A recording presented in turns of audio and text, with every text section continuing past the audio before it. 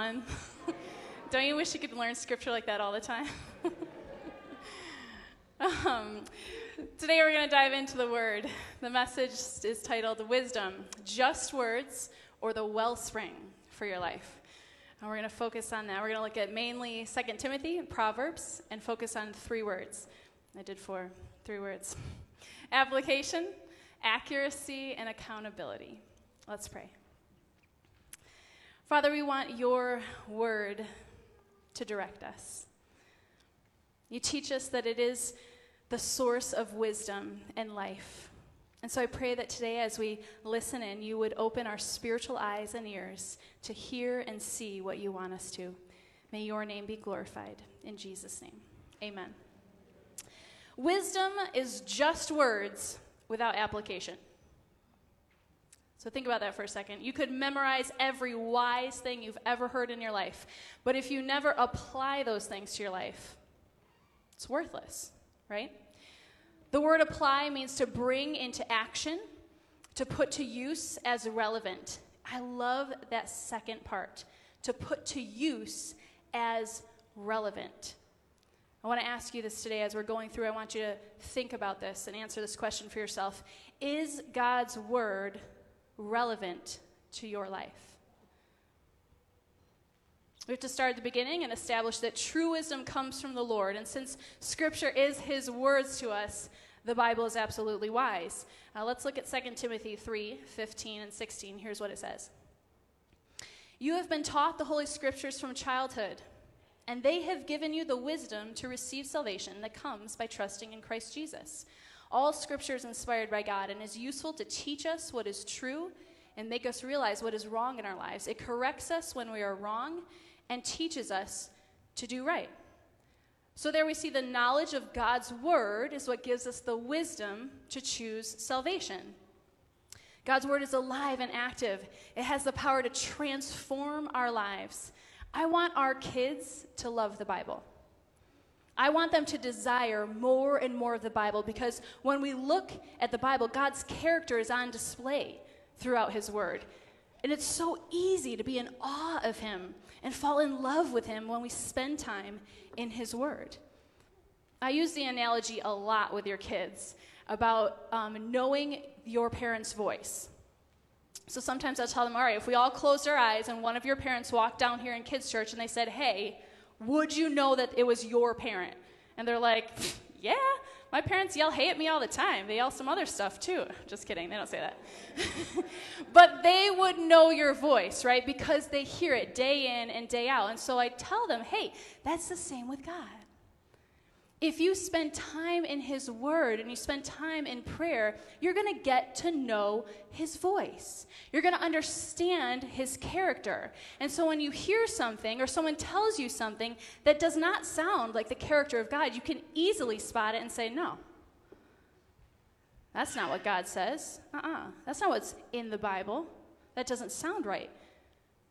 So just like you could probably bring to memory some of the things your parents said to you over and over again, I want our kids to hear God's voice in their head as they're going through life and faced with different circumstances.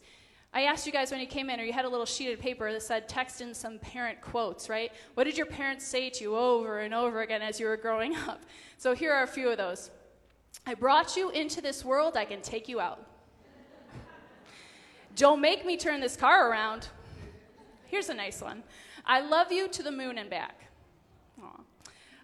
Why is this wet? I'm sure we all said that a few times. We'll see. Yeah, that's a classic, right? We'll see. Means no. Rub some dirt on it, okay? Just because you can doesn't mean you should. That's pretty good. And turn those lights off. It goes for the water too, kids. Water and lights, turn them off. Clearly, our parents have filled us up with words of wisdom. Now, some are vital, right? As we're navigating through life, we apply it to our daily decisions. They help us. They help us to live a godly life. Now, some things that we hear over and over again maybe aren't that. They're probably funny. My parents had some classic one-liners themselves. But really, the things that my siblings and I heard over and over again were Scripture. and they had us memorize them, right? They didn't just say scripture to us over and over again. They said, hey, memorize this. You're going to need it for life. This will help you. God's word gives wisdom. Okay, we've established that God's word is a source of wisdom. Let's talk about the importance of accuracy. It is essential to know for ourselves what the Bible says. Do not simply trust what you are told by someone that the word of God says. Don't trust what you read in a book that says what God says. Please don't trust the YouTube videos that you all watch that say what God says. Go to the source and check it out for yourself. This is so key. I'm constantly telling kids here at church that same thing. Hey, test everything you hear against the Word of God. You always go to the Word. You see, is it biblical? If it's not biblical, stay away from it, right? This is your starting line. This is your starting point. So much so that one Sunday, while I was telling the super awesome story about Elijah being taken up into heaven, a kiddo pointed something out to me. So I'm super pumped, right? That's kind of my personality. I get going. I'm really excited, especially if something cool from the Word of God. And I'm going on and on about how, guys, can you just imagine this, right? Elijah and Elisha are there, and they're talking, they're walking along, and then all of a sudden, a chariot of fire comes, and horses of fire come, and they take them up into heaven like, whoa, mind blown, right? And I'm all excited. And I see this hand go. I'm like, yeah? And Eliana says, Pastor Julie, didn't Elijah get taken up into heaven by a whirlwind? And of course, I have a little pastor freak out moment in my head, like, oh my gosh, am I telling the wrong story? Maybe. So I go, Ellie, I guess I'm not sure. Let's look it up, right? I tell you guys all the time, let's go to the Word of God to see. You're not trusting what you're being told? Thank you. So we open up 2 Kings 2:11. Sure enough, there's chariot of fire. There's horses of fire there. But they just separated the men. It was indeed a whirlwind that took Elijah up to heaven. Boom, right? Ellie schooled Pastor Julie that day. And it was awesome. For the first time, I experienced a new emotion. I was at the same time embarrassed and so proud of her, that one, she knew the Word of God, and two, she called it out and said, I don't think that's right. I actually think it's something else. That's so cool. So kiddos, know your Bible, and we'll see who's next to school Pastor Julie, okay? Get memorizing. I was so proud of her for doing that. Now listen, I wasn't intentionally trying to twist scripture. I wasn't trying to mislead the kids. I missed some details. But the reality is, there are people out there who misuse or misinterpret, twist scripture. Maybe sometimes innocently, but definitely there are those who do it purposefully. And so that is why it is vital that you do not take what anyone says, even your kids' pastor. You check the Word of God.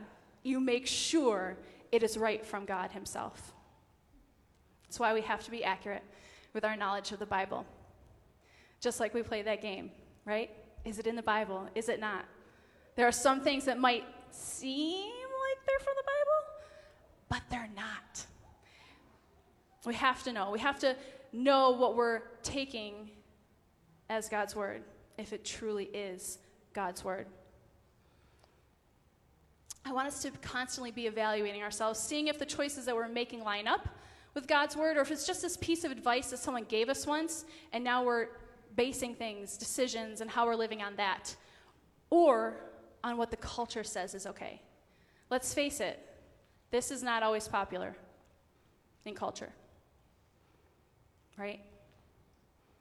But this is our foundation. This is truth and wisdom. Don't be misled. Don't create your own theology. This leads me to my next focus today, which is accountability. Remember what 2 Timothy 3:16 said. It said that all Scripture is inspired by God. It's useful to teach us what is true and make us realize what is wrong in our lives. It corrects us when we're wrong and teaches us to do right. I love that the Word of God is so practical. It's doing something. It's alive and active. It's showing us when we're wrong and teaching us what is right. God's living Word at work at just the right moment in our lives is why you can read the same thing over and over and over again from the Bible, and that one time it just hits you like, what? What is this saying? Man, that's because it's alive and active, and God uses it in your life to teach you what is wrong in your life or to confirm what is true. That is the beauty of his powerful word. So now that I just told you not to trust people, I'm going to tell you to trust people, right? I just told you, know for yourself, don't trust people, which is still true. I urge you to know what the Word of God says. But I want to bring up the practice of accountability. Some of you are here in this church family, which is awesome. That is a perfect start to be in fellowship with each other. But there's so much more. The beauty of accountability is that spiritual growth happens. Deep spiritual growth happens when we allow someone else to speak truth in our lives. God speaks to us through the Bible and through his Holy Spirit. He also uses people to confirm what he's already telling us. Not new revelation, right? But confirmation of what his word says and what he's trying to speak to us. I don't know about you, but sometimes when God's trying to show me in his word, I'm not paying attention. Or I choose to ignore it because I don't want to deal with that issue. But see, when we have accountability in our lives, those are the people that are going to tell us the hard stuff, the stuff we don't want to hear, because they love us, because they want to draw us closer to God Almighty. Proverbs talks a lot about seeking counsel or having people speak into your life. Proverbs 12:15 says, "Fools think their own way is right, but the wise listen to others." Proverbs 15:3, "If you listen to constructive criticism, you will be at home among the wise." So when someone tells you something and you don't want to hear, you have a choice. You can think your own way is right, or you can be among the wise and take that criticism and apply it. I realize that it's super hard to be that vulnerable with someone. Like, I get it. It's uncomfortable. But I want to tell you today that the value far outweighs the discomfort. If you do not have an accountability partner already, I'm going to encourage you to get one. Let me give you a few tips. It shouldn't be your spouse. I know you're laughing, but I'm serious. It really shouldn't. It shouldn't be your spouse. It needs to be someone of the same gender. It needs to be someone that you know well. This can't be someone you just meet and you're like, yeah, you're cool. You want to hold me accountable? It doesn't work. And it's got to be someone that you're willing to be vulnerable with, someone you are willing to open up to. I think this goes without saying, but the person should be godly. They should be someone that's going to do the hard work of pointing you to Christ when it's not popular and when you don't want to hear it. Proverbs 13:20 says, "Walk with the wise and become wise. Associate with fools and get in trouble." So be careful who you choose. You want to walk through life with the wise so that you will be wise. We're going to take a couple of minutes, like we do in kids' church, to respond. To say, okay, we've worshiped God. We've heard from the Word, his truth. And now how do we apply that? You see, really, I feel like you can't really apply this stuff if it's not accurate in your life and you don't have that accountability. It's someone that's going to call you out and say, hey, the way that you're going to deal with your boss in that, it's not right. Hey, the way that you're raising your kids, it's actually not biblical.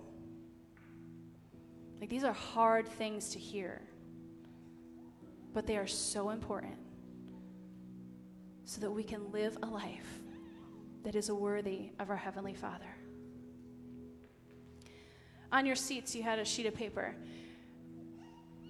And it asks you a couple of questions. How will you apply the Word to your life? Please don't leave here and just forget everything, right? Apply God's truth, his wisdom, to your daily life. Maybe there's something that's standing out to you. There's a spot for you to write down who your accountability partner is, or if you don't have one, jot down some names that you want to pray about asking to do that for you, to fill that role. And then lastly, this is a practice that, again, we do in Kids Church to help our kiddos learn how to speak to God, listen for God, and then discern. And so what I usually ask them to do is just get quiet, talk to God, ask him to point out some things to you, and then go from there, right? That's how we learn to discern the voice of God. We just practice. So as much as I want your kiddos to learn the voice of God and obey him, I want that for you too. And we just have to put in the hard work of quieting ourselves and waiting and listening. So for the next few minutes, I'm going to stop talking, and you guys are just going to pray. Talk to God. If something pops in your head, write it down, and then discern later, what is that? Why is he pointing that out to you? All right? Go ahead and pray.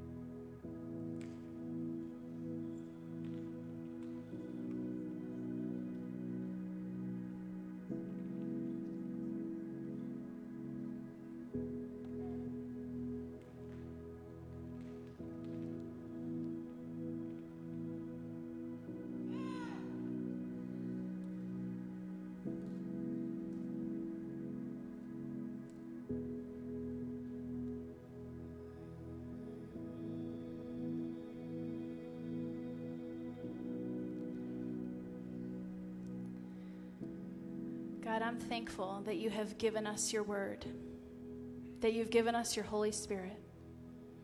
But I'm also thankful for the people that you have put in my life that can speak truth and sharpen me as iron sharpens iron. Today I pray that each person in this room would be able to have that same thing, the accountability in their lives that would constantly point them to you and how to do a better job of just letting you be the Lord, the boss of our lives. Truly, Father, we want the world to see you through us. We want to reflect your Son and his character.